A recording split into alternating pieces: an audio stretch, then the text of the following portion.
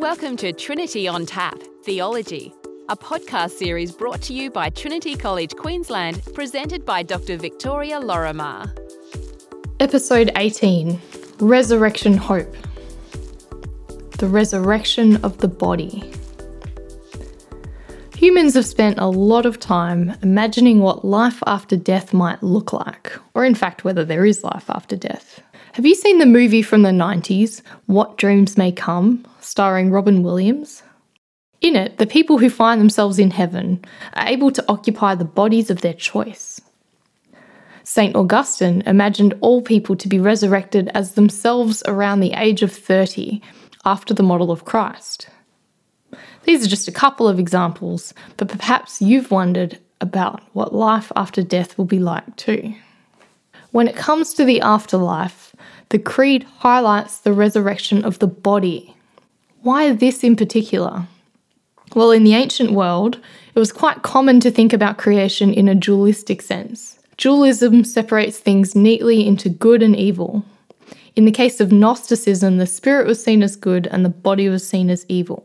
Gnostics would even go down the route of denying physical pleasures, usually of a dietary or sexual nature. Again, based on this belief that only the soul and spirit mattered, the body needed to be restrained, subdued. This isn't to say that restraint doesn't matter or that fasting doesn't have its purposes, just that Gnostics were excessive in this regard. So what's this got to do with the resurrection? Well, what resurrection tells us is that the body is good. Flesh matters. It's a rejection of a Gnosticism or dualism that sees the spirit or soul alone as holy and needing to escape the evil flesh. And this Gnosticism is not a phenomenon relegated to ancient times either, but is present today in various forms. For example, in certain schools of futurist thinking, the body is seen as a limitation. Remember, I talked about that crazy idea of mind uploading back in episode 9 on the topic of death? Perhaps you've read or watched some cyberpunk, so think the Neuromancer novels by William Gibson, the Blade Runner movies, or the Philip K. Dick book Do Androids Dream of Electric Sheep that Blade Runner was adapted from. In this subgenre, the physical body, unaugmented by technology, is often dismissed derisively as a meat body, something that ought to be traded up for a better model as soon as possible.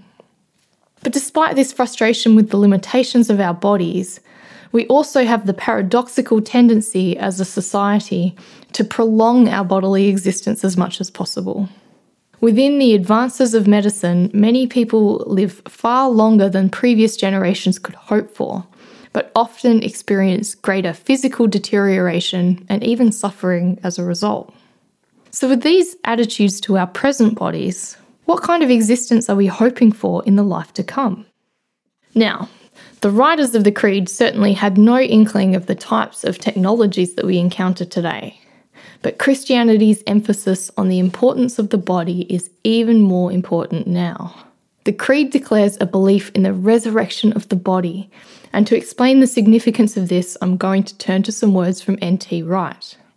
Wright says that the personal hope for resurrection is located within the larger hope for the renewal of all creation, for God's new heavens and new earth. Take away the bodily resurrection, however, and what are you left with? The development of private spirituality, leading to a disembodied life after death, the denial of the goodness of creation, your own body included. If Jesus' resurrection involved the abandoning of his body, Wright says, it would make exactly the wrong metaphorical point. So what does Wright mean about the abandonment of the body making the wrong metaphorical point? Well, a physical resurrection affirms the value of the material creation. The world we live in now won't be abandoned, jettisoned in order to start over again. It matters.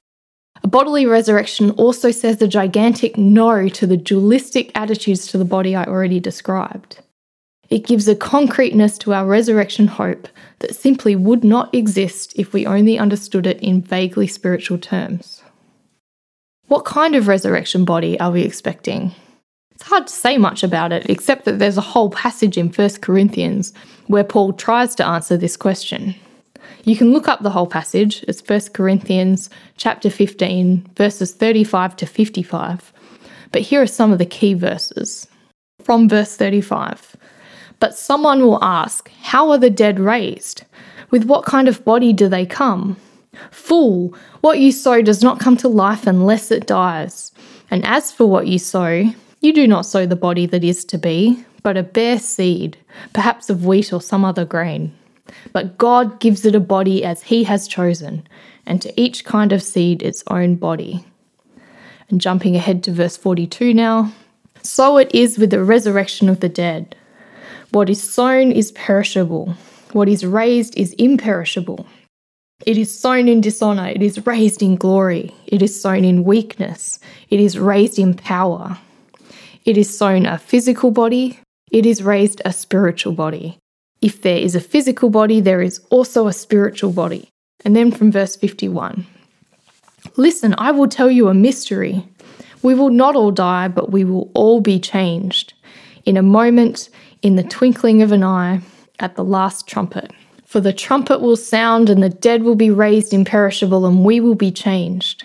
For this perishable body must put on imperishability, and this mortal body must put on immortality. When this perishable body puts on imperishability, and this mortal body puts on immortality, then the saying that is written will be fulfilled. Death has been swallowed up in victory.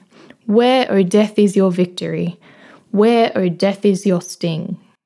There's some pretty cryptic stuff in here. So what do we know? We know that we will be changed, that we will be raised in glory, in power, imperishable and immortal. But what's this talk of spiritual bodies? The resurrected Christ had some kind of body. He walked among those he appeared to. He sat and ate food with them. Thomas was able to touch the remnants of his crucifixion wounds. And in Philippians, Paul writes that Christ will transform the body of our humiliation that it might be conformed to the body of his glory. There was a continuity between Jesus' earthly body and his resurrected body. People recognised him, a trace of his wounds remained. But there was also a radical discontinuity. He was able to disguise his identity from the disciples on the road to Emmaus. He appeared and disappeared through locked doors. Now, there's some debate over the stuff that resurrection bodies are made out of. Are they some kind of imperishable version of the flesh and blood bodies we have now? Or perhaps our bodies are transformed into an entirely different substance, a celestial one, even as our form is retained.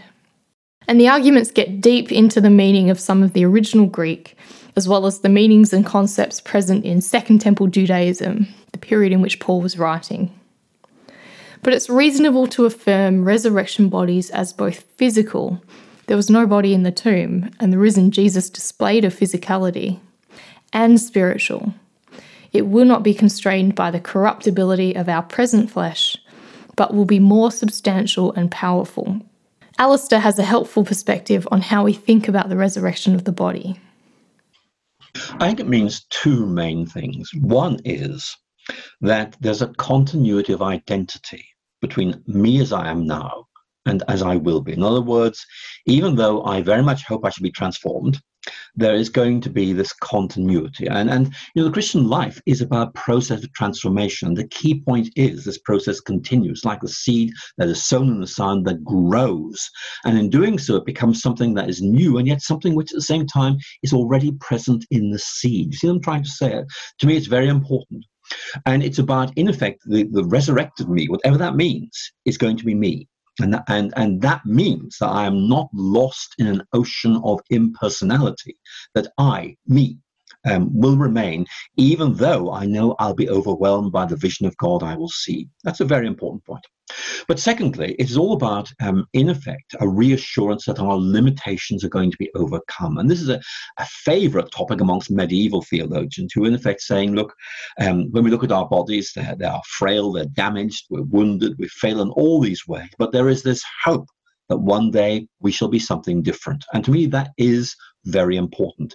How do we conceive of this? Well, we can't. I mean, our imaginations just fail.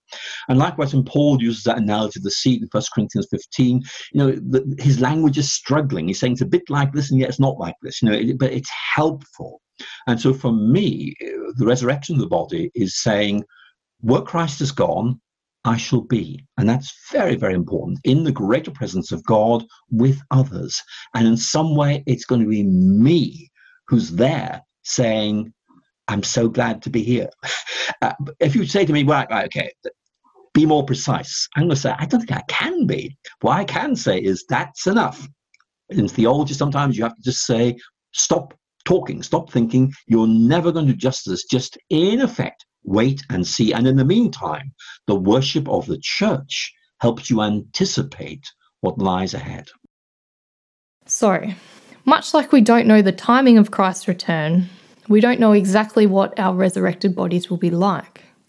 We do know that they will be imperishable and immortal, gloriously resembling the risen Christ. But in some wondrous way, we will remain ourselves as well, as Alistair points out. It's one of those things that we can speculate wildly about, but just won't know until its reality is upon us. What does this mean for how we think about creation? Ben has some helpful insights for us. The creed starts with an affirmation of the goodness of creation. It then proceeds to talk about salvation. Notice that salvation is not about our escape out of the material world. It's about God's descent down into this material world. The Word becomes flesh. God becomes human in Jesus Christ. So God affirms and embraces and heals the material creation, doesn't reject and discard it. And then you get to the last part of the creed.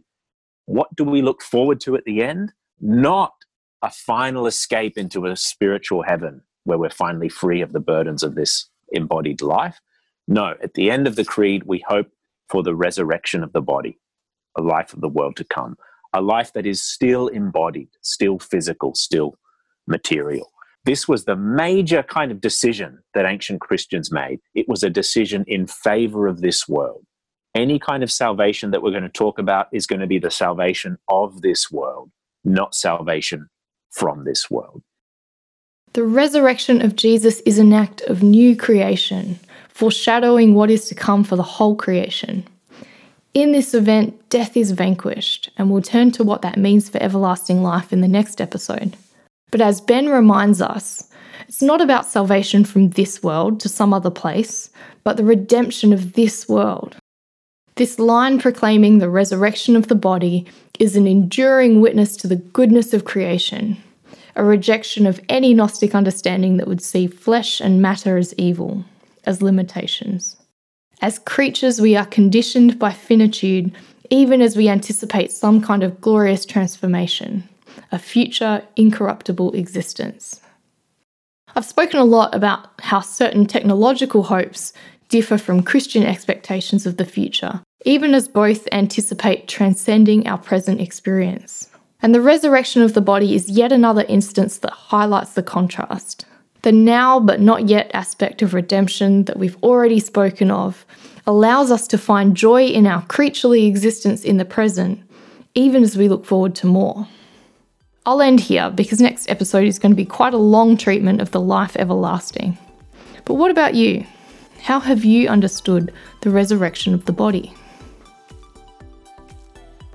This podcast was brought to you by Trinity College Queensland. Honest answers to tough questions. Visit trinity.qld.edu.au to learn more.